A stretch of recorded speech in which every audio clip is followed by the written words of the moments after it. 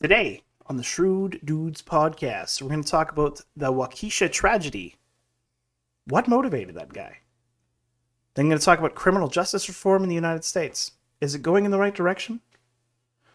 Then we're going to switch over and talk about various COVID rules and lockdowns across the world and in California. Are they working? We can check it out. And then we are going to talk about Finland and how Those they are Finns. investigating Christians for hate crimes for posting about the Bible. Is that the true course of action? All that and more on the Shrewd Dudes podcast.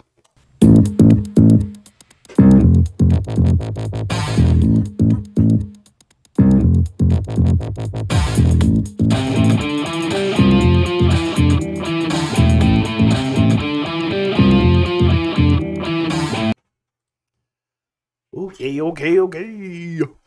All right, brother. Yeah, Brother. all right. So we again survived another weekend in the darkness hellhole that is Canada. Oh, wonderful. Canada. Always It getting is worse. Canada. That's right. Thankfully, I don't think they announced any new measures today. I know Yeah, that they've been kind of quiet. they have been kind of quiet. Well, I remember hearing on the radio this morning. It's like Dina Henshaw is going to talk with Jason Kenney about the COVID-19 stuff in Alberta, and I'm like, I swear, if they introduce new measures, I'll be like, can't you see, people? It's not working. It has the same curve as last year before we had the injections. It's almost all connected somehow. Oh, yes. It's all connected. Yeah, but before we jump into the stories, we have one big thing to take care of here. We have to wish Salty Steve happy birthday! Woo, woo, woo, woo! It's his birthday. Yes, it is. He's a big boy now. He's a big boy. Big boy. Joining a new decade. How's it feel? Stiff. Well, I mean, you know, for dad with 4 kids, 4 young kids, and you know, you're looking pretty chipper. I will say, you know, it's tough. Like the nervous twitch. Everything. This is like the barely surviving blinking. Yep. I don't know, man. You look pretty good for you know, that father of 5. You know, like working full time. 5? Hey, How mu- try 4. I have a child that I don't know about? You have me. You have to babysit me all the time, and like, you know, constantly keep me under control. I think it's more Shelly, but yes. That's true. Yeah, I'm pretty. I take care of myself. Shelly's like, So- Daddy, I need help with this COVID problem. So yeah, today, just for everyone who's listening, we got a couple things we're gonna talk. Well, we're gonna cover at the end. First of all, the website. I updated the Shrewd resources. We now have a lockdowns page now, so we'll talk about that at the end. And also, if you I haven't can just had show a the chance, website right now. sure, go for it. Yeah. Also, if you haven't had a chance, check out we did interviews this weekend at the rally for freedom at downtown Shaw, Calgary. So yeah, go down here, Stephen. Yeah, go. I'm assuming you put it in the content. There it is. Yeah, so go into the home. Yeah, right there, the Worldwide Rally. We have interviews not only for people who are at the rally, but also for the doctor, the big old one of the big doctors who said no to the restrictions. Nagase. And also go down, Stephen, on this page. Go down. Yep. And I'll show you the. Oh wait, where's it? Oh, so not on the Mhm. homepage. Good figure. Go back. Our various platforms. I'm on the content page. Oh, yeah, it should be on the homepage. That's why I'm confused. Yeah, so if you go to the homepage, keep going down because Stephen hasn't seen this either. I added a new area right underneath the blogs. That's called the Shrewd Resources, and so now I now yeah. have a page on masks, page on vaccines, and now a page on lockdowns. Mhm. So if you're wondering about lockdowns, people are asking you, like, you know, how do you know that lockdowns don't work? Now I put all of our research and info on there, so you can look it up, and you might even learn a whole bunch of things. You know, funny enough, I have so many resources on these pages. I haven't even had a chance to go through every single one in detail. So if I haven't gotten a chance, you're probably gonna have a lot of things to learn. So yeah, definitely check this stuff out. It's gonna be awesome. We work hard, and not like we're like we work hard because we want to inform you. We want to make sure you guys are well equipped. to face with the stuff that's gone. So To be shrewd. that's right, to be shrewd. So Stephen, take it away. Okay, so as we said, the first story that we're going to cover today is On about Tuesday News Day. Waukesha. That's right. Not a person, a town. I know, it sounds like the stereotypical kind of like so, hood girl. Yeah, like Lakeisha or like, you know, like Shanisa. Chandra. I don't know. There's something about those kind of names that it has like a certain sound to it. So. Yeah, when I first heard it, I thought it was a girl, and I'm like, oh, it's a town. Okay. Yeah, and then I'm like, oh, this was real bad. So 5 dead. This has actually been edited to 6 dead just about an hour ago after car plows into Waukesha Christmas parade. So you can watch some of the footage, but we're not going to show it because it is fairly upsetting. At least 5 people have been killed and more than 40 injured after a car plowed into a Christmas parade in the U.S. state of Wisconsin. This is from the BBC. School bands and a dance troupe of grannies were amongst those marching through the city when a red SUV came speeding down the road. It hit dozens of people, including children. One person is in custody. The incident does not appear at this time to be an act of terrorism, one official said. I understand why they're saying that, but it's also interesting to note that they only will say that if the perpetrator is black or Middle Eastern. They will not say that regarding white people. They did not say that regarding Kyle Rittenhouse. But you sure didn't. No. So the suspect appeared to be fleeing another scene. Nope. That is a lie that's been corrected by the police commissioner. When he ran into people at the parade, law enforcement official says. And it's unclear if the individual in custody was the driver. Well, it's clear now. No, it was pretty obvious, yeah. Yeah, the BBC article is inaccurate. That's from yesterday. They should have this information by Yeah, they should. They should. Right. So this is a very good image. Like, this is the best thing the BBC has. The parade route. Yeah. The car running through people at the parade was longer than the parade itself. Or was like more than half the length of the parade. It was more than half, yeah. He ran through a big chunk of it. Like, I would say this is probably about 400 meters. Yep. Where he's literally just driving through parade attendees. And not slowly either. At full no. Speed. Well, yeah, like, I'll show you the first clip. Because the first clip it shows how fast he's moving. Yeah, little girl is literally standing there. Watch how fast this car goes by. Right here. Boom. He just that's like what, 50 kilometers an hour? Oh, easy. There's actually a better clip when it shows how fast he's like driving by. So, like, this one is a bit slow. Yeah. This is how fast he's moving. Yeah. That's into onlookers. That's the kind of speed you will drive where you hit somebody, they go flying. Oh yeah. And they did go flying. That's why he injured 48 people and killed 6. And unfortunately, most of the media in the States, most of the quote mainstream media, is denying that there is any linkage between this guy and any sort of ideological mantra. But we know that not to be the case. We know that this guy's Facebook and this guy's social media accounts were supportive of far-left radicalized causes. We know that this guy was angry about the Rittenhouse trial. Mm-hmm.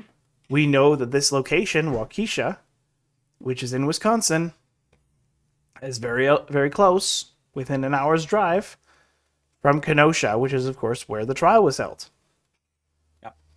So, this is I agree with you, Stephen. Like, I think this is one of those situations where if you really employ a little bit of, like, just take a second. A little bit of critical thinking. Yeah, critical thinking. Just take a second, think through the stuff. Suddenly you're like, okay, there's too many coincidences here that seem to like point one direction. The media said that he was fleeing a scene. Okay. Oh, he's like, oh, there's another drug thing and there's a knife attack, or whatever. So he was running away from danger, or whatever. Okay. So let's take that talking point. So the talking point is like, he's fleeing from some kind of altercation before. Okay. If he is, why is he going through a parade? You would think he would go through the fastest way to get away, not not a way that's going to cause him to get even more danger. 2, he's intentionally driving into people. Like he's swerving to hit people on purpose. So like that doesn't even work.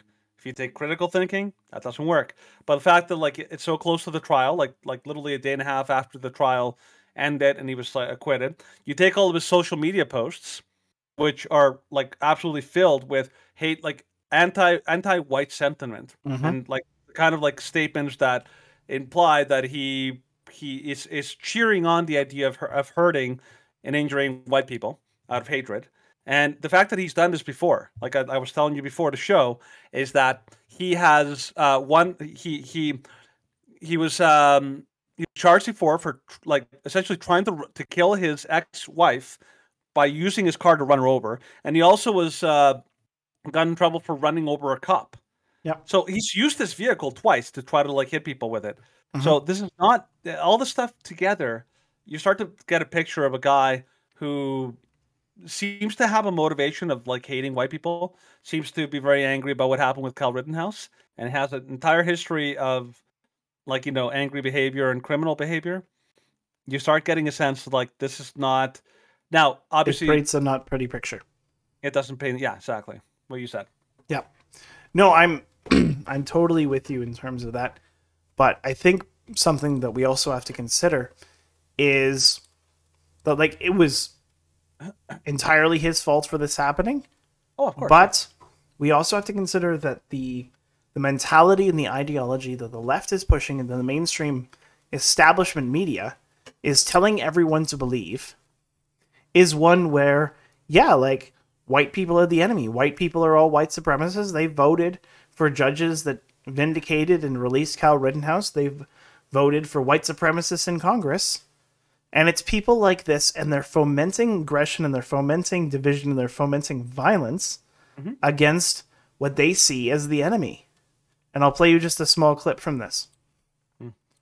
I find these people disgusting, Ellie. I'm disgusted at what I'm seeing. It's not just this trial, it's other trials. But this in particular, the fact that white supremacists roam the halls of Congress freely and celebrate this little murderous white supremacist, and the fact that he gets to walk the streets freely, it lets you know these people have access to instituting laws. They represent the legislative branch of this country. What are we to make of that?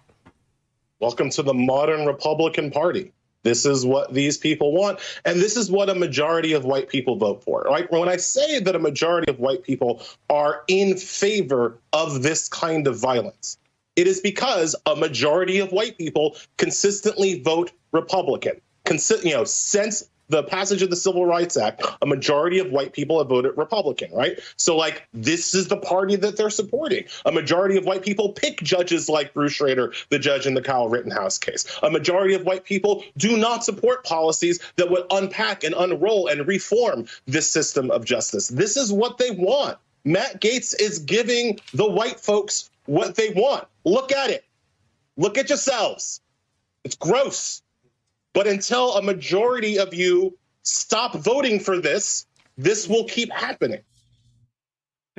Look at yourselves. It's gross. It's gross. A guy with hair like that really shouldn't be calling anything gross. I'm like, it looks like he's like from like the 1800s, but like they used to wear powdered wigs in like like Parliament. But like his looks like more like a clown wig. Yeah. Whereas like it's like he's got like this angry face and then like a comical like like afro. I'm just like I look at him. I'm like I don't know. Like it's. I realize. I apologize to anybody who will be watching the video. I did not set that up properly, and so all you got was the audio. Really, you didn't get to see the video? No, they didn't. Oh, the people who were watching our reaction to the video. But, of course, the link will be in the description along with the timestamp. You can check the video. So you can check out the video really quickly yourself. It's on Matt Walsh's YouTube channel, so feel free. It's only a minute long, so take that time. It's a very entertaining listen, a very entertaining watch. But these people are directly trying to instigate violence on another portion of the population. Like, in today's society, there's not much worse that you can call someone than a racist and a white supremacist. Yep. And racism, like racist and white supremacists, like real ones are deplorable, and their ideology should be smitten from smote. smote from the face of the earth. Smitten. No, smitten means like attraction. Oh, I see what you're It saying. is actually the past tense. The past tense of the word smite is smote. Smoten. Yeah, because I do not smite when I am attracted to someone. I am smitten with them. Ah, gotcha. Because that's one T instead of two. Hmm. Grammar Chad things are funny. Yeah, Chad would be my roommate would be so happy with this talk. He's like, good semantics, very important. Get all the Semantics and definitions grammar. properly. Semantics, grammar, very important. I had to correct my dad's grammar earlier today, and I'm like, Oh, Paul. correcting the grammar of a teacher. How the mighty have fallen. And he's like, I To be wonder fair- how hard I can throw this knife. And I'm like, To be but fair, I don't father, know, it's my birthday. Modern teachers, I don't know. It's something. Oh, yeah. Low quality standards on that. Mhm. But speaking of low quality standards, a lot of the problem is that the Kyle Rittenhouse case has been an incredibly interesting, example of what the media is capable of. Yeah. Because you have like one entire segment of the entire media narrative, like independent journalism, independent conservative commentators that are all about facts. Here's the facts. Here's the facts. Here's the facts. And then you have another segment of the media that is devoted to mis and disinformation. Like it's amazing how they do the very thing that they accuse the other side of doing. They intentionally misrepresent what the details and the facts of the case are. Like for example, CNN having Gage Grosskreutz come on their thing and basically giving them the chance to change his story that he gave on his stand, so people get a different impression about what he actually said. But he said it not under oath. So the problem with all this is that it's incredible to see how much of an echo chamber there is on the left. They are so committed and so completely against any source of news that's outside of their little bubble, that they're basically completely and totally kept, like all the facts are kept from them, to the point where so many of them, like Anna Kasparian, did you remember that? Like Anna Kasparian from the Young Turks? She made a video where she's like, I did not know any of this stuff. Yeah, and it's she like, was shocked. Yeah, because the media that you follow and the groups that you support actively have pushed not only misinformation, but outright lies. Yep. And like the BBC, just in that article that we were reading about Waukesha, like, even though this article was written a day ago, like some of the things that they've posted even a day ago is a lie.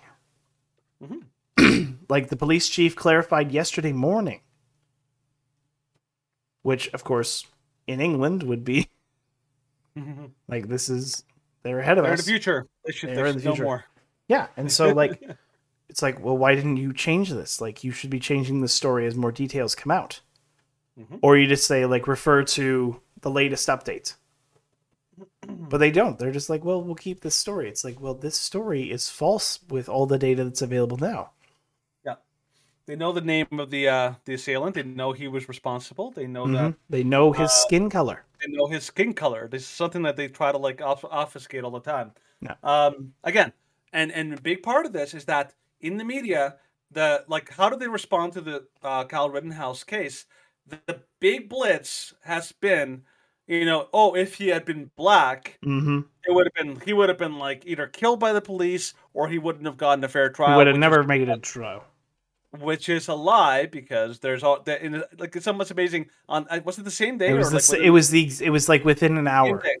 A guy named Coffey, I think, from Florida, he got acquitted of he was charged with murder, but then it turned out that the cops actually ended up shooting his girlfriend, so he was acquitted of that charge. And like, you've just got an example there of a guy who got justice, that a justice system works, and then here you have a perfect example of a black man who like literally mowed down people, who shows hatred for another group, and who is being essentially, the media is playing cover for him.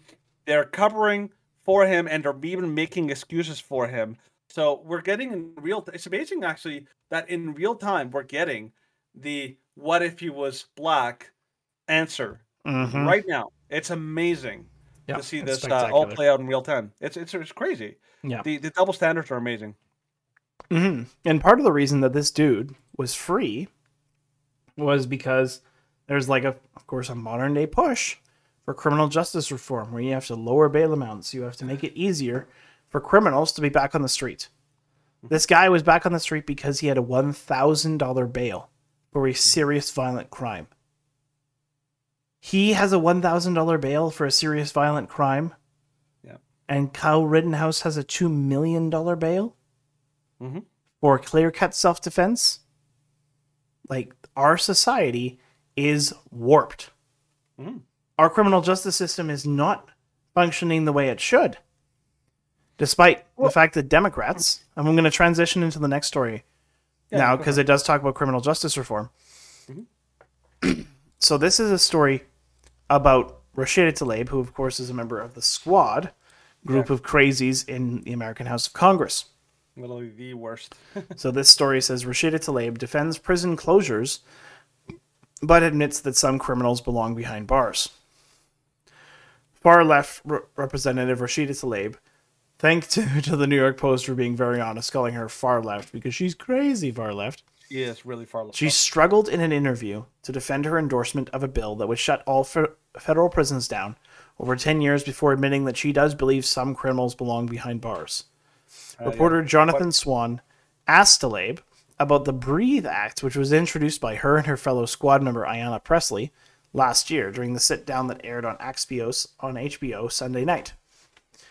The act would cut federal funding to local police and federal agencies and eventually close federal prisons.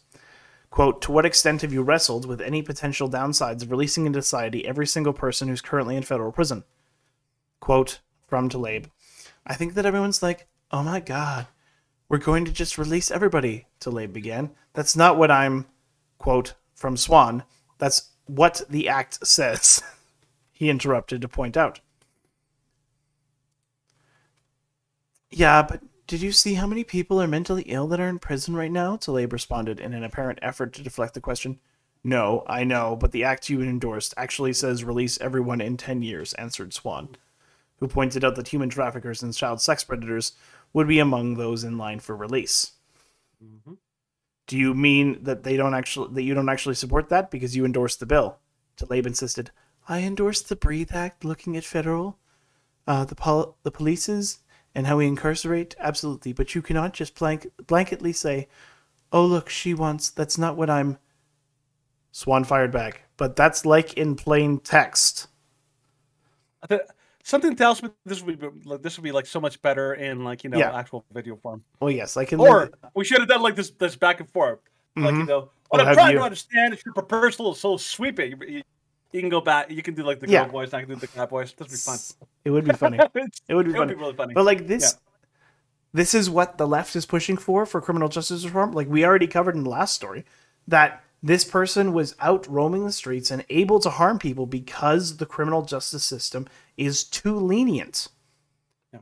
And yet these people in the Squad, they want more leniency to violent criminals. They want there to be more violent criminals roaming the streets.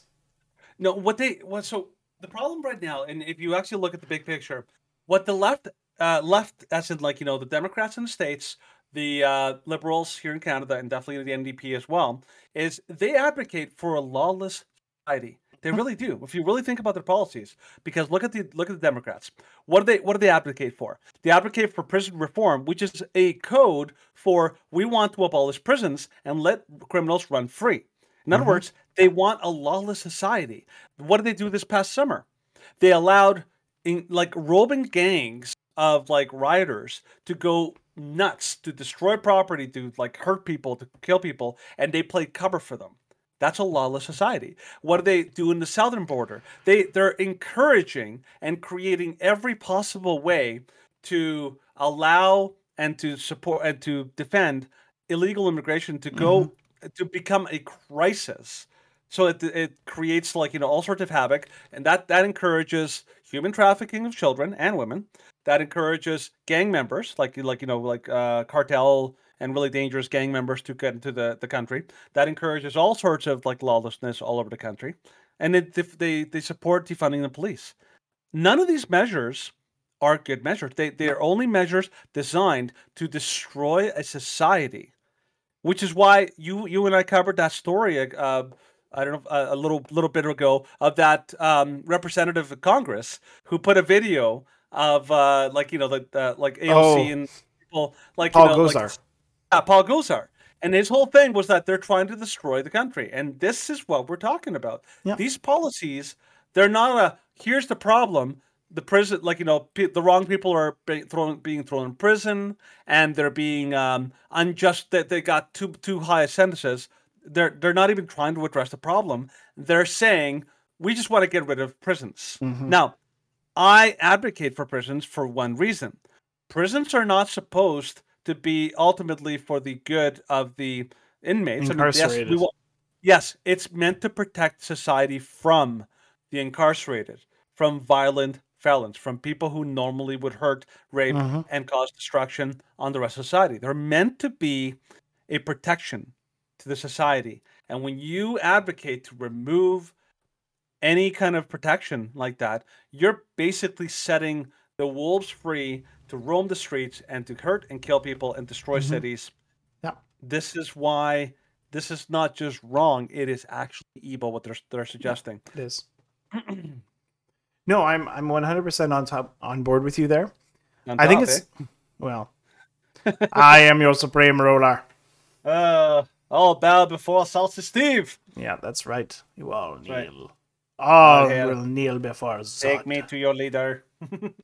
But no, like what you're saying is very interesting because they want a lawless society, which is, it seems in opposition to what the left wants, because of course the left wants more government control, but they want a lawless society because they want a society where the public is begging for the government to take charge of the streets at night. They want a society where the army is roaming to keep people safe from lawless criminals. The government wants a lawless society so that people will be encouraged to look forward to martial law. And that's the crazy part is. Like, I remember talking with Tate a long time ago, back in like episode 6 about this. It's just like what follows rioting, what follows public, like in this violence in the streets, is a form of martial law that no one can abide. You know what that sounds like? Sounds like Hydra from Winter Soldier 2. That was the whole. That was the whole premise. Hydra, that they basically said, we created a society so chaotic and so tumultuous that people would be begging us to take over and to provide them freedom. Or also the premise from V for Vendetta. Yeah. Same idea. It's like chaos, destruction, danger. Freedom through slavery. We will provide you with safety as long as you give up everything else. And then I'm just imagining the Emperor. A safe and secure society. So that's how democracy dies. With thunderous applause. Unlimited power. That's right, unlimited power. Right. Speaking of unlimited power, let's talk about Australia. Oh, jeez. That's Dystopia. Australian Army begins transferring COVID-positive cases contacts to quarantine camps. Oh, lovely. So the Australian Army has begun forcibly removing residents of the Northern Territories, not Northern Territories in Canada, but in Australia. So the Howard Springs quarantine camp located in Darwin after 9 new COVID-19 cases were identified in the community of Binjari. Okay, can we like comment really quick on the fact that they call it the Howard Springs? It sounds like a spa, but it's like, this is a COVID camp. You're like, oh, but this is like a little getaway resort. Well, no, like there was people on Twitter, and like Tim Pool was pointing this out, and they're like, look how nice it was. Like, I stayed there, and it's like better than staying at a hotel. And it's just like, you are a puppet for the government, and there's a reason that your Twitter profile does not have a picture nor any followers. It's like, oh, look at this ghetto. It's a nice ghetto. Yeah. So it apparently has the capacity for 2,000 overseas arrivals and about 1,000 domestic travelers. Residents of Binjari and Rockall no longer have the 5 reasons to leave their homes, says the Northern Territory Chief Minister, referring to the country's 5 allowable reasons to avoid lockdown, which is buying food, supplies, exercising, care or caregiving, work or education, and to get vaccinated. They can only leave for medical treatment in an emergency or as required by law. It's highly likely that more residents will be transferred to Howard Springs today, either as positive cases or close contacts. We have already identified 38 close contacts from Binjari, but that number, of course, will go up. Those 38 are being transferred now.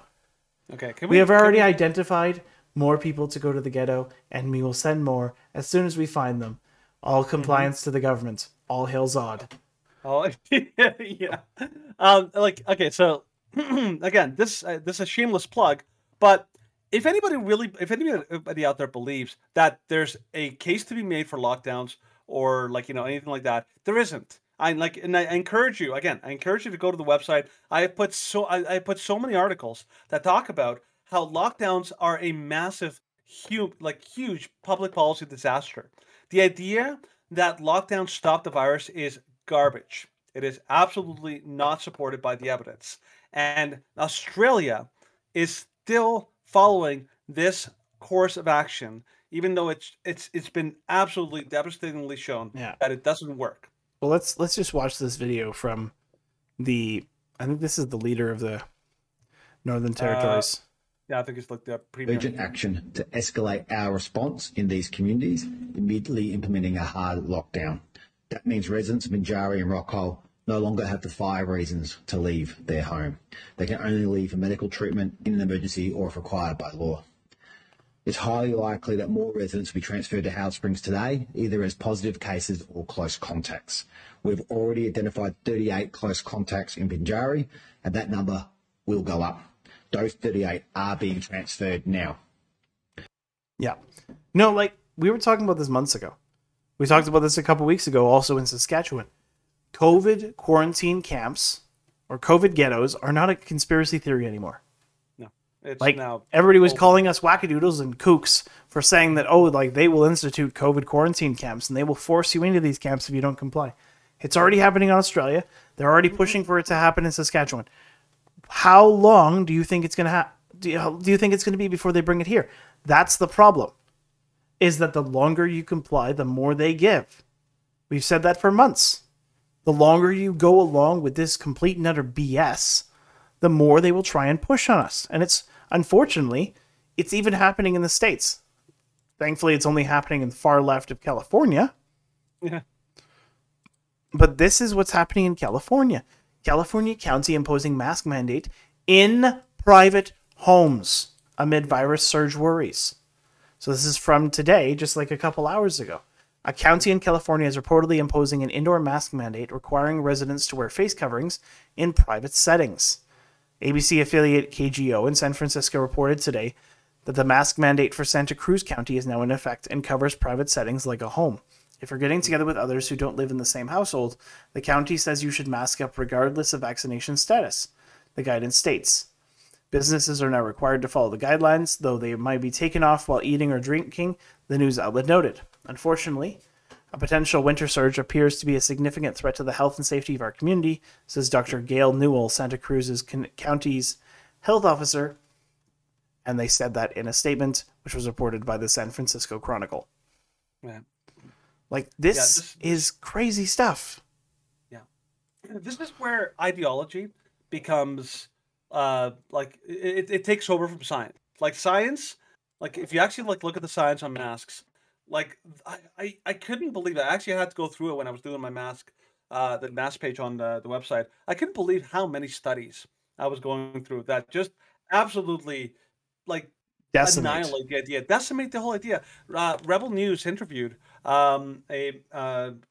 mask expert in Alberta, one who wrote an open letter to Katina Hinshaw, and he has not received a response from the government, from all of their doctors and experts and all that kind of stuff. Nobody has taken him on, which means if they're basing this mask bylaw and these mask policies on science, you would think that they would relish any opportunity to debunk this guy who is saying that masks don't work, but they don't want to because they don't have the science. And this is the frustrating thing. People have been so convinced by after a year and a half of believing that piece of fabric on your face is protecting you and others, when the opposite is true. Not only is it not protecting you, it is actually increasing your chances of transmitting that virus to others and making you sicker, because by wearing that thing, you're actually hurting your own immune system, making it more likely, not less likely, that you're going to get sick. And so it's incredible that this is still a public policy, but this is why it's all about power, and they don't care about it. You know, like whether or not you No. they don't want you to think. They just want you to do what They they want say. you to obey. Yes, and so California, that policy is based on junk science. It really is. It's based on junk science because if you really look at like the majority of the major good, solid, top-notch, peer-reviewed studies, they're all on the side of like masks don't work for viruses. Yeah, have a And negligible effect, or they have a negative effect. And the same is true of Australia's policy that we're going to quarantine positive cases. And how many times, Stephen, have we talked about how cases are a garbage way of like diagnosing disease because they treat the PCR tests as a like infallible way of finding out if somebody's sick, and court cases have already shown that this is an absolutely terrible way of diagnosing disease, yet they treat it like it's a gold standard, like it cannot fail. And you know, like I wonder, those 38 people who were taken away into those quarantine camps, are any of them sick? My money is going to be on no. Well, because if they actually were sick, then they wouldn't be taken to a quarantine camp. They'd be taken to a hospital. Yes. And again, why is it better for them to quarantine in a quarantine camp as opposed to at home? This is the same problem that we had here in Canada with the quarantine hotels. The quarantine hotels is junk science. Like you have to go through so many people to get into that hotel room. And it actually, you're less likely to infect people if you go home and quarantine properly. And rather have than people like support you from a distance. Yeah. Like how we did with Danny when he was sick. Yeah. So if you actually think about it logically, it makes more sense to go home and quarantine at home where you're less likely to infect others and less people. Whereas, but you realize if you're thinking, what's the real purpose of the quarantine hotels? If the purpose is health, that doesn't work. It makes no sense. But if it's all about like trying to discourage people from traveling, then it makes sense. The quarantine camps, what are they for? Are they to protect people's health? No. To stop the threat? No. What are they for, Stephen? Power, control, and complete and utter obedience of an entire society. They're designed to punish dissenters. Yes. And that's where they're going to start sending people who are refuse the vaccine on the street. Refuse the vaccine, protest the mandates. Well, we remember a few weeks ago. We remember it was like that Dr. Chris Perry, and he said openly on television, he's like, if you don't take the vaccine, we'll find you. There will be nowhere to hide. And it's like, this is a public official saying, if you refuse my ideology, there will be nowhere to hide from the power that I wield. Yep. It is baffling how people still deny that this is tyranny in action. Yeah. It's like, I've said this plenty of times. If you deny that this is tyranny in action, if you deny that all of this is happening and that this is not about public health, it's all about control, if you can't see it at this point, you are a dumbass. I've said that over and over again. That's the infamous Red from the 70s show would say, dumbass. Dumbass. Like, and we're not trying to be mean. We're just trying to point out that like it really isn't that hard. If the information is out there, it's not like it's hidden. Like, and we have provided lots of information on all these shows in all sorts of ways. Like, it's not that you don't have access to the information. If you really want to, you can find it. And it's just that people are just they're just, what do you call it? They're just not willing. There's an indifference, an indifference or an arrogance. Yeah, or it's just a blind trust that these public health officials couldn't possibly lie to us. Yep. Speaking of which, let's talk about blind trust. Let's talk about how the FDA wants 55 years to process the Freedom of Information Access request over vaccine data. You trust the FDA? You trust the vaccine data? Then why on earth would it take 55 years for it to process this request? So this is from Reuters. Oh boy. Freedom of Information Act requests are rarely speedy. When a group of scientists asked the federal government to share its data it relied upon in licensing Pfizer's COVID-19 vaccine, the response went beyond typical bureaucratic foot-dragging, as in 55 years beyond. That's how long the FDA, in court papers this week, proposes it should be given to review and release the trove of vaccine-related documents responsive to the request. If a federal judge in Texas agrees, plaintiffs' public health and medical professions for transparency can expect to see the full record in 2076. Oh boy. The 1967 Freedom of Information Act law requires federal agencies to respond to information requests within 20 business days. However, the time it takes to actually get the documents will vary depending on the complexity of the request and any backlog of requests already pending in the agency. Justice Department lawyers representing the FDA note in court papers that the plaintiffs are seeking a huge amount of vaccine-related material, about 321,000 pages. The plaintiffs, a group of more than 30 professors and scientists from universities including Yale, Harvard, UCLA, and Brown, filed suit in September in U.S. District Court for Northern District of Texas, seeking expedited access to the records. They say that releasing the information can help reassure vaccine skeptics that the shot is indeed safe and effective, and thus increase confidence in the Pfizer vaccine. Yeah. This is ridiculous. They go on to say that, like, well, we have to redact these documents to protect people's privacy. I'm like, yeah, that's kind of a thing with any FOIP request. You kind of have to go through that process. So don't give me that kind of garbage. So, like, Stephen, I'm going to offer you two options here. Equal options. Is option A is the FDA is awesome and this is a legitimate, request. Option B, how do I put it? They're full of crap.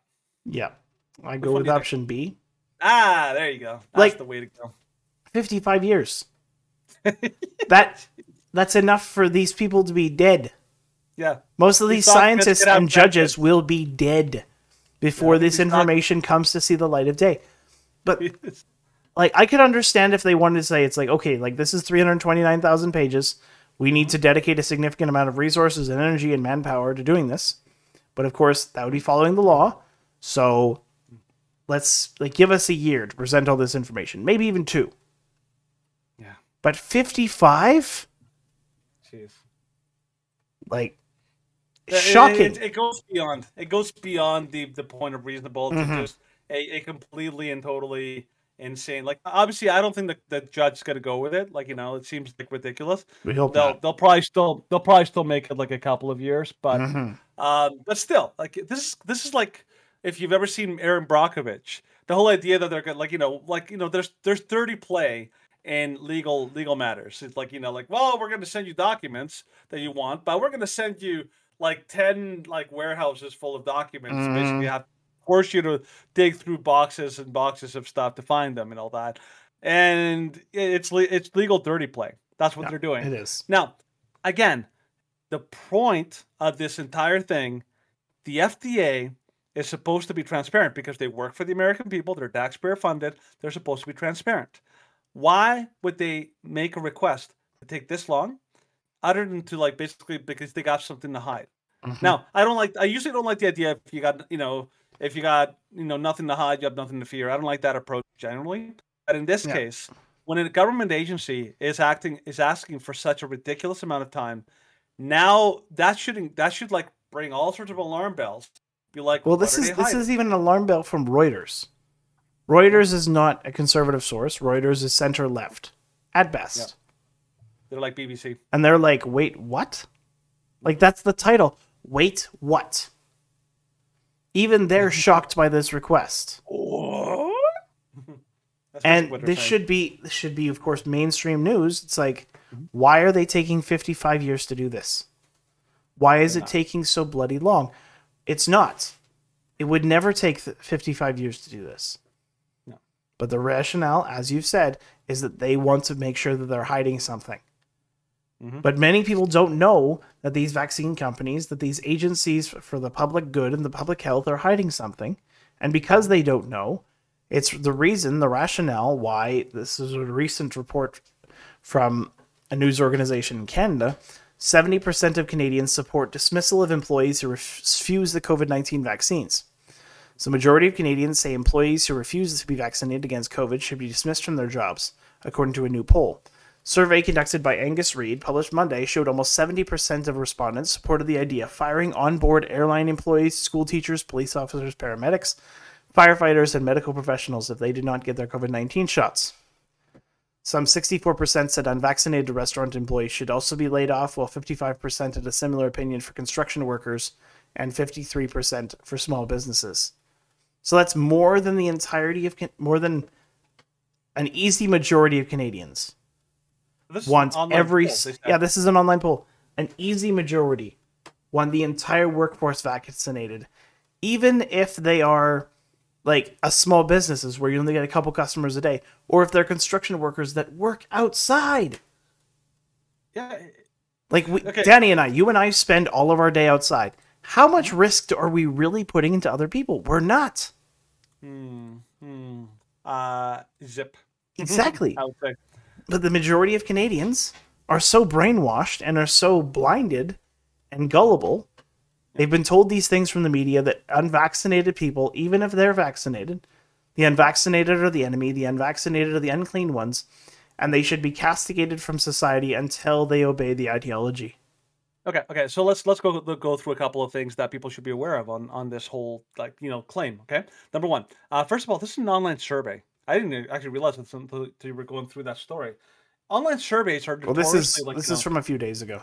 Yeah, but that's an online survey. Okay, when you think of polls, you think of like them calling people randomly by phone and trying to have like a general kind of mix of people. But you have an online survey. That means that the majority of the people who are going through that survey are volunteering it.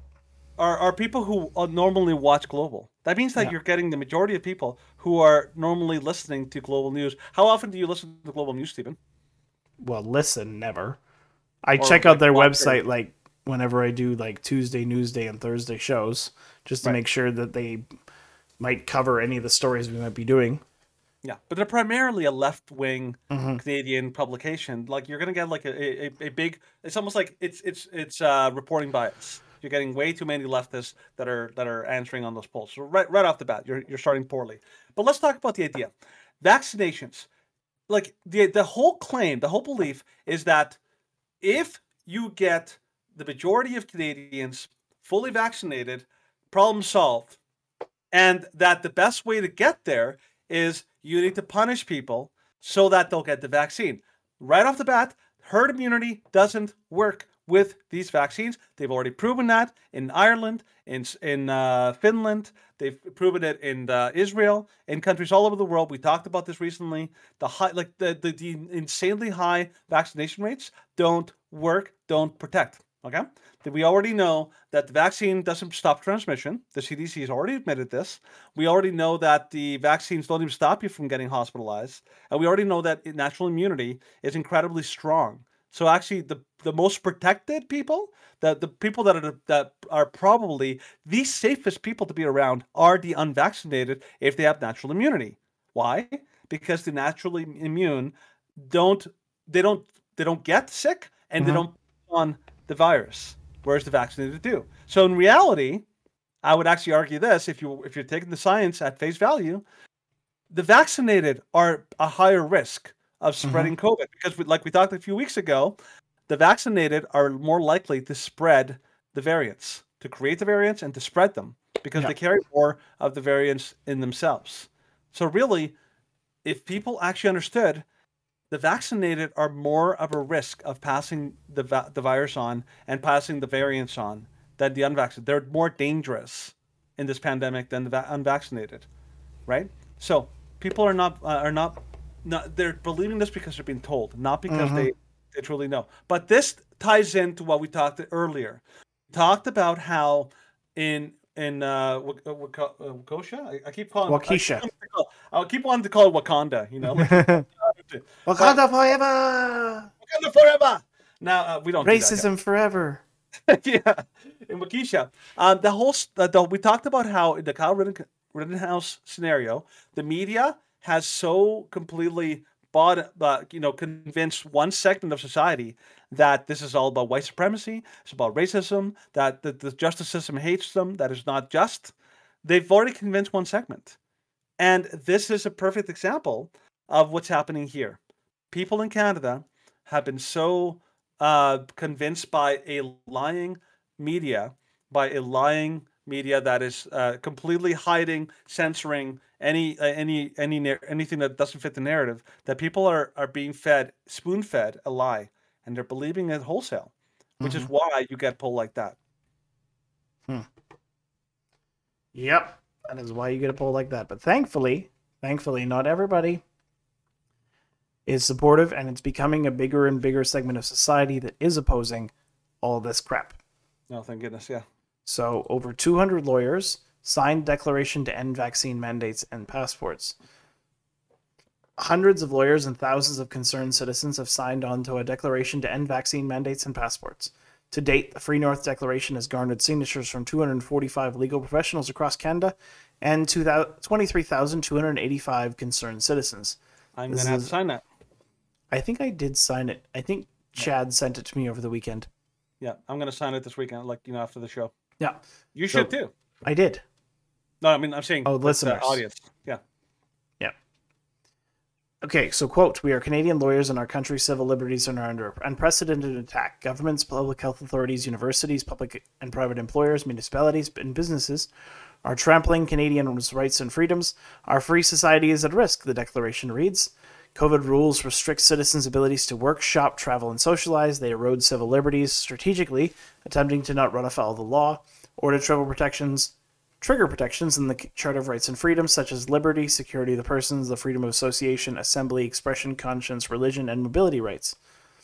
Amongst those who signed are prominent Canadians who have spoken out against COVID-19 restrictions, including lawyers Bruce Pardy and Lisa Bildy. Of course, there are many, many more. Lots. So this is just a declaration to end vaccine mandates.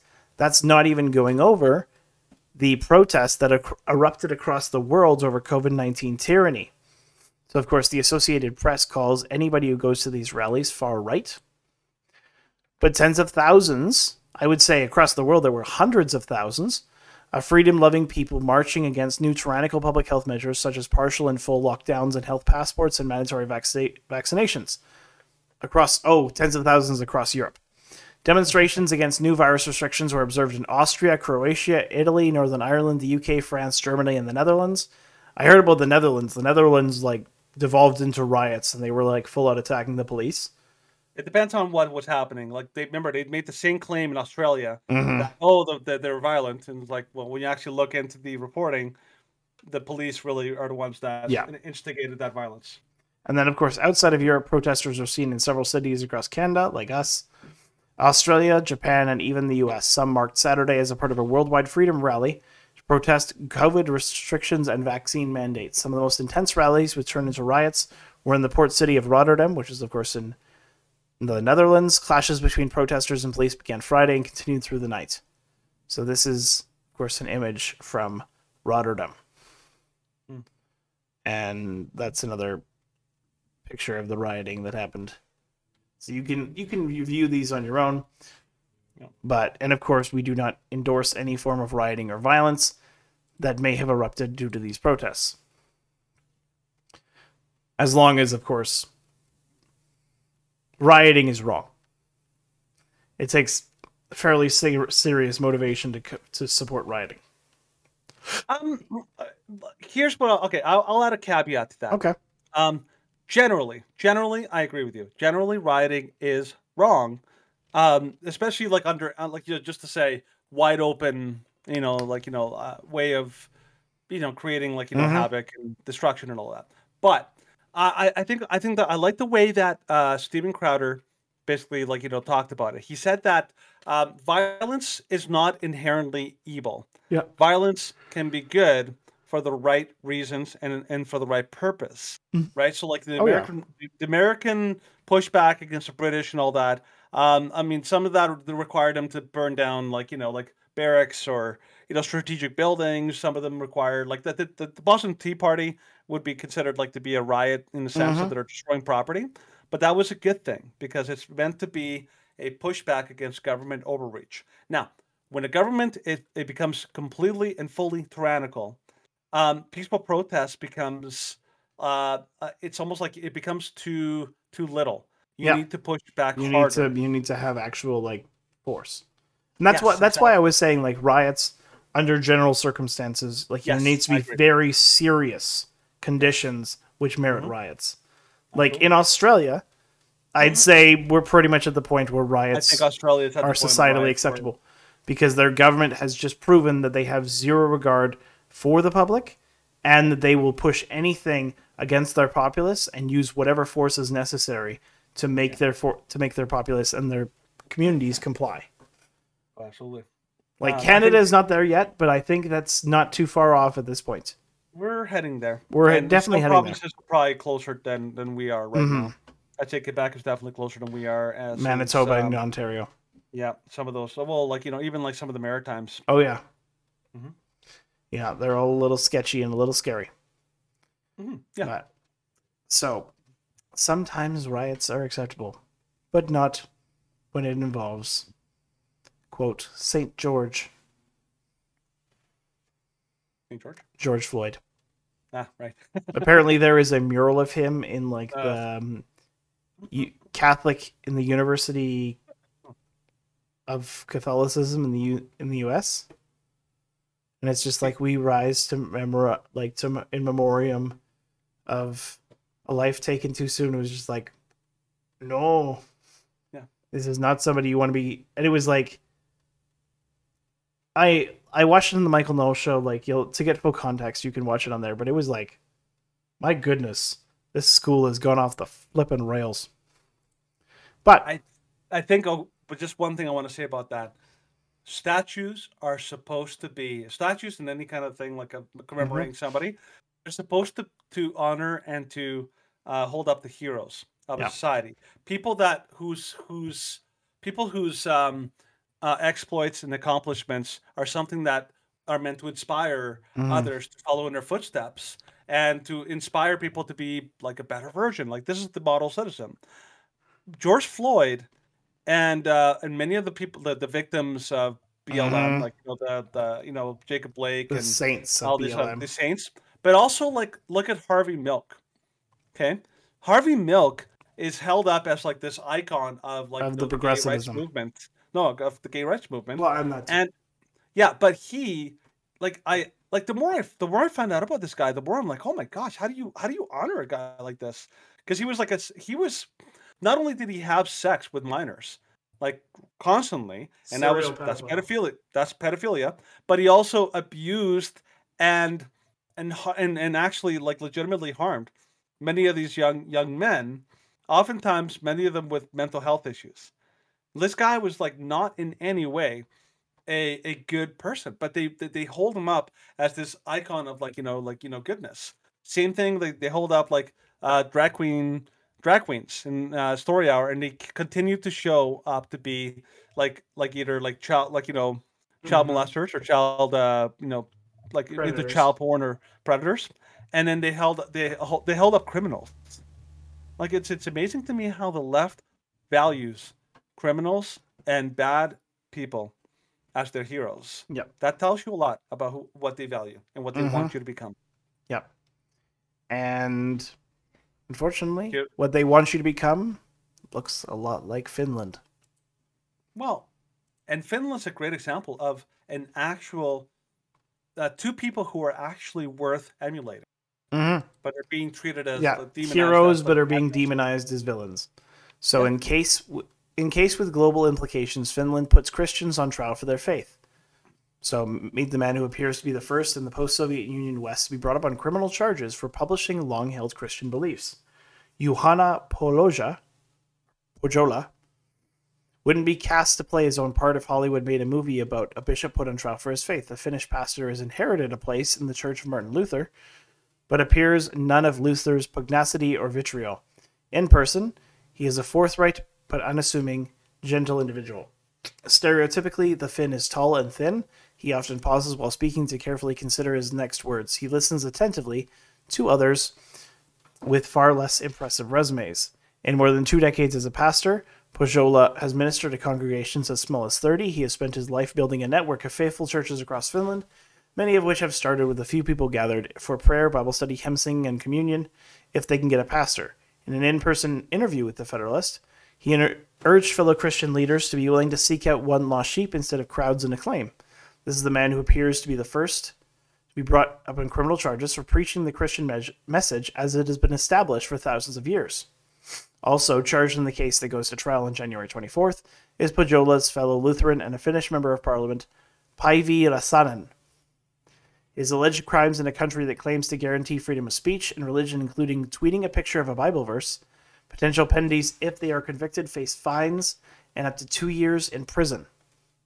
So they're being charged with hate speech for respectively writing and publishing a 24-page 2004 booklet that explains basic Christian theology about sex and marriage, which reserves sex exclusively for within marriage, which can only consist of one woman and one man for life. The Finnish prosecutor claims centuries-old Christian teachings about sex incite hatred and violate legal preferences for government-privileged identity groups.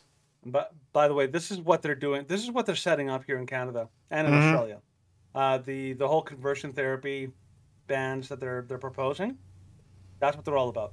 It's like you're not allowed to say anything that would make people feel sad or even like offend people that disagree. And the funny thing is, like, which came first? Christianity has been around far longer than any of these countries, any of these hate laws. Like, this is from the surprise. Really, what's going on is the absolute demonization of like Orthodox Christian belief. They're targeting Christians. Oh yeah, and they've been softly targeting Christians for decades, but it's becoming much more prominent recently. Like, I remember, of course, I think it was back in 2005, there was a significant effort to try and say, yeah, the Bible is a book that's promoting hate speech. We should get it banned. And I remember that was the one time that Christians in Canada were like, no, you can't ban it. It's not hate speech. And they actually like all banned it together and had a united voice against it. But if this happened today, like, I'm referencing, of course, the book that I own called Church of Cowards by Matt Walsh. If they actually tried to say, it's like, yes, the Bible is a book of hate speech because of how it talks about the LGBT, there would be a significant portion of Christians that'd be like, yeah, that's true.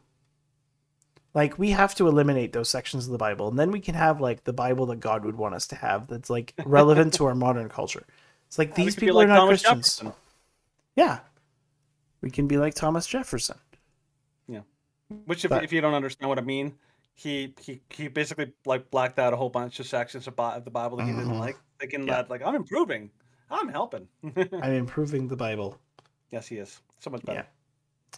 Yeah, so much better. Well, one thing I will say is that so human rights. Like, let's talk about because this is based on the idea of human rights that like people have a right not to be offended, not to be all this kind of stuff. This the basis for hate speech laws. Now, the idea of human rights, if you understand the principle, human rights were established on the basis that they were given, they were recognized, not made, recognized. Okay, so the founders of the Bill of Rights, the whole idea of like rights, human rights, were the Americans, because when they made their Constitution, Bill of Rights, all they did was recognize things that already existed in the Bible. These are like inherent human rights: the right to self-preservation. In other words, that you have a right to life, which means that you have a right to defend yourself from somebody who wants to kill you. Hence, the Second Amendment, the idea of the right to self-preservation. You have a right to speak out against evil, because not to basically banish the ability to speak is one of the greatest evils that you can do, and one of the greatest ways to destroy liberty. Hence, why they created free speech as a right. So all the Americans were the first to really come up with this concept and codify it into law as the idea of rights, and they understood that rights are given to you by God, not by government. But as history went on, suddenly you started to see a shift where it stopped being God-given rights to government is the one that gives you rights. And this is where this modern push has come from. Okay, so let's talk about one of them, the idea that women's rights. Okay, women's rights doesn't exist. That because what you're doing is free speech. It's a human right for all, every single person, every single individual all across society has that right. The right to free speech, the right to say what you believe. That's a right that applies universally.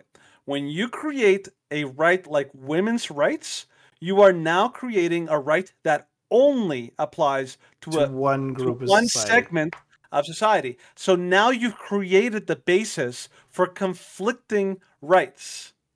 Okay? Because a women's right may now conflict directly with a human right to free speech. Hence why abortion activists are saying, "Oh, women have a right not to be offended, not to be like with free speech and all that kind of stuff." Suddenly these rights conflict. That's also when you get gay rights. The idea that gay person has a right to like protection and super defense and all that. Again, one segment of society, and it's not conflicting with another like right that's given. This is what they've created. This is why you now have two rights that are completely at odds with each other. This is a brand new thing. This is why you like the rights movement works because everyone has religious freedom. Every single person has Everyone the has same equality protection. under the law. But now you created a Especially subcategory that is now going to be at odds with the original category, which is why you get what happened here in Finland, which is basically a conflicting right, the gay rights, Yep. conflicting with religious rights. Mhm. That didn't happen before, but now it's a thing. No, and it has a lot to do with, like, and we mentioned this on the show before, when it comes to free speech, Mhm. if we allow the government to start restricting free speech, like we have here in Canada, it's like, oh, like you can't criticize Muslims, you can't criticize the disabled, you can't do all of these things. Mhm.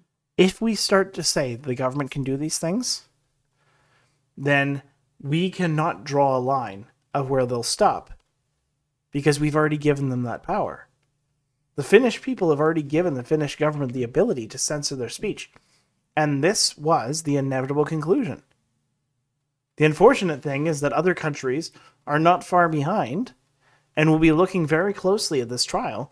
And if this trial does move forward and these pastors do go to jail, then other countries in Europe and in North America, not in the States, but everywhere else in the Western world will follow suit, and Christianity will be reduced and restricted. And the government will just say, well, like it's not all of Christianity. Like we're not preventing you from spreading the gospel. You can't talk about homosexuality. Or like you can only do it in like you can't bring up the Bible. You just have to talk about like that God is loving. It's like we're not trying to shut down your churches. We're not trying to like the government, and of course, like talking theologically, the devil will not try and appeal to fear because that will awaken these docile and these cowardly Christians. The devil will make it so that it doesn't seem like a big deal, and that to make it into a big deal means the possibility of sacrificing everything. Now, of course, Christians should be willing to sacrifice everything for their faith, but the problem is that here in Western society, in North America and in Europe, we have become so docile. So I'm focused on myself, my own entertainment, my own whims, that I will not give up anything to act like a proper Christian. And so the devil will not say, oh yeah, I'm shutting down your churches, because that will awaken a fire. He'll do everything but. And then eventually, when enough Christians will be like, well, like that those groups are just sects. Like they need to be snuffed out of Christianity anyway. Like that's what a lot of so-called Christians believe about our church. It's like, oh, they're just rebellious and they need to be snuffed out. They're not real. And they can't. The only verses that they use to defend themselves, the only verses that they use to attack us are easily debunked, but they don't care. Because it's all about trying to say, I'm a better Christian than someone else, but I'm not willing to sacrifice anything for my faith. Yeah. So, yeah, it's be warned, everybody. Death by 1,000, like cuts, Yeah. like the needles, instead of like one giant stab. Yeah.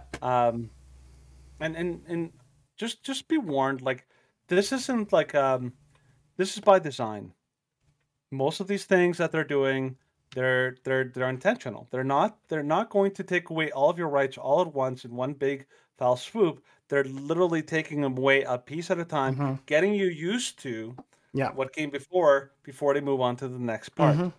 Right now, like if you're wondering why is Alberta government been so silent for the last little while, it's because they know that they really pissed off people here in this province, and they were getting a lot of heat. They were getting a ton of heat, and so they instituted the vaccine mandate. But if you notice, they didn't really put a lot of effort into enforcing it. Yeah.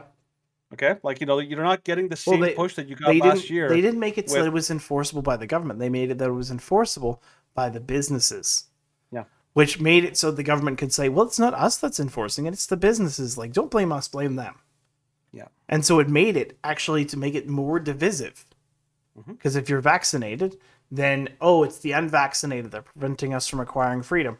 If you're unvaccinated, then it's like, well, it's these businesses that are mandating vaccines that are keeping me alone and isolated in society.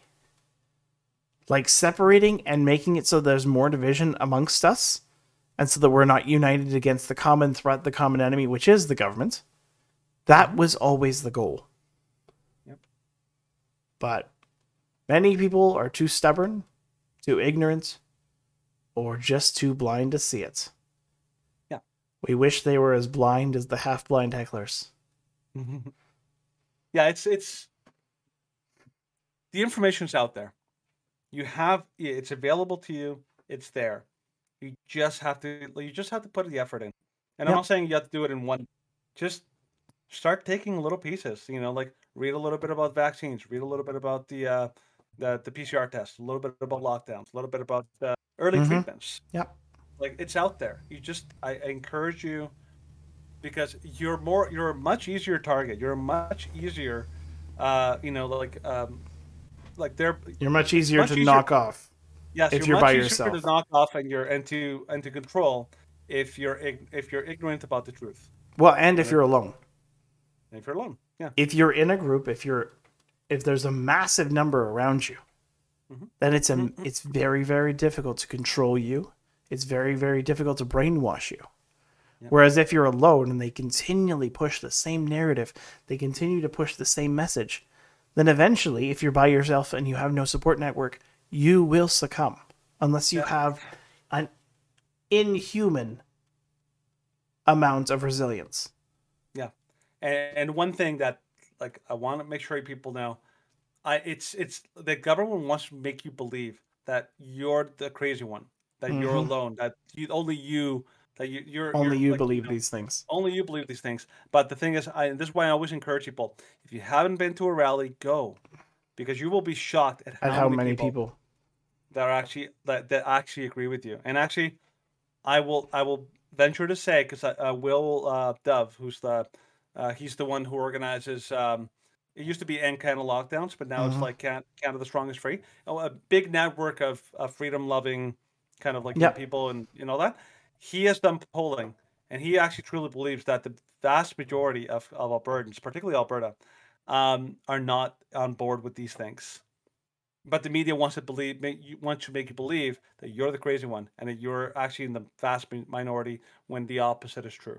Yeah. So don't let them bully you into thinking that you're alone, that you're solo, that you're just the crazy one. You're not. There's a lot of people, and believe it or not, more and more people are waking up and realizing that this is nonsense. Every day, it's incredible. Yep. Yes, it is. All right, that's going to be the end of our Tuesday Newsday segment. Tuesday Newsday. So, thank you for keeping up with us. Yeah. And thank you for everybody who wished me a happy birthday. Yeah. Happy birthday, Stephen! It's your birthday. Happy birthday, Mr. President. Do you remember that? Yeah. It's like a shout from the past right there. Yeah, indeed it was. Shut up from the past. If you're following us on our various media and video platforms, then do not forget to give us a like, share, and a subscribe. Every little bit helps towards our goal of world domination. it's very important, what are we gonna do today, Brian? Take over the world. We're gonna take over the world. Same thing we're doing every night, Pinky. Exactly. But yeah, we love seeing Interactions.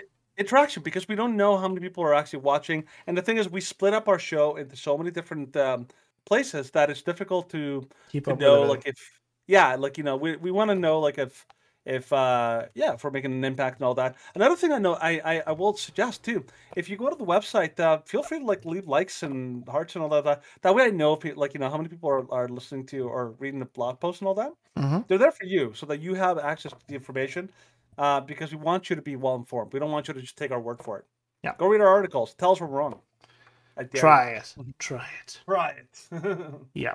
And of course, if you're following on any of our podcast platforms, like, share, and download, and tell your friends that they can come check out the truth with you. Yeah. Oh, don't forget also, check out the website. I just put on the lockdowns section. And in the next, I don't know if the next week or next 2 weeks, I'm also going to put up the PCR tests and statistics page. So keep an eye out for that. I'm hoping that by the end of this year, by the end of 2021, I'll have all 5 pages. I'm going to have, I still got to add PCR tests and statistics, but also I'm going to add early treatments, because that's a big page on ivermectin, hydroxychloroquine, all the other, you'd be amazed how many treatments are out there. I want to make sure you guys know about them. Okay. Big time. Big time. Yeah. All right. So we will see everybody Thursday. Thursday will be a specialty show. Will not be our regular segments like Douche of the Week or any of that. We're going to do a live stream, and we are going to be covering the craziness of the pamphlet that the Alberta government handed out to try and brainwash and propagandize to its citizens. So that's what we're going to be covering on Thursday, so feel free to check that out. That's going to start at about 7 p.m. Mountain Time, and it's going to be on probably not YouTube. No, not on YouTube. But it will be on Twitch and Facebook to my Steve Saltieri account. And I will link to that account so that you can add it and you can follow along and watch the live stream yourself. Amen. So make sure and check that out. It should be a lot of fun. And just going over the lies that the Alberta government has pushed upon us like a bunch of rabid dogs. So many lies. So see you all Thursday. I hope you have a great couple days until then. And Danny? Here at the Shrewd Dudes, we like to always encourage you and always remind you, why be rude when you can be shrewd. That's right. God bless you all. Oaf. Taking my lines. That's right. Stealing it. But I still got the outro, so silence.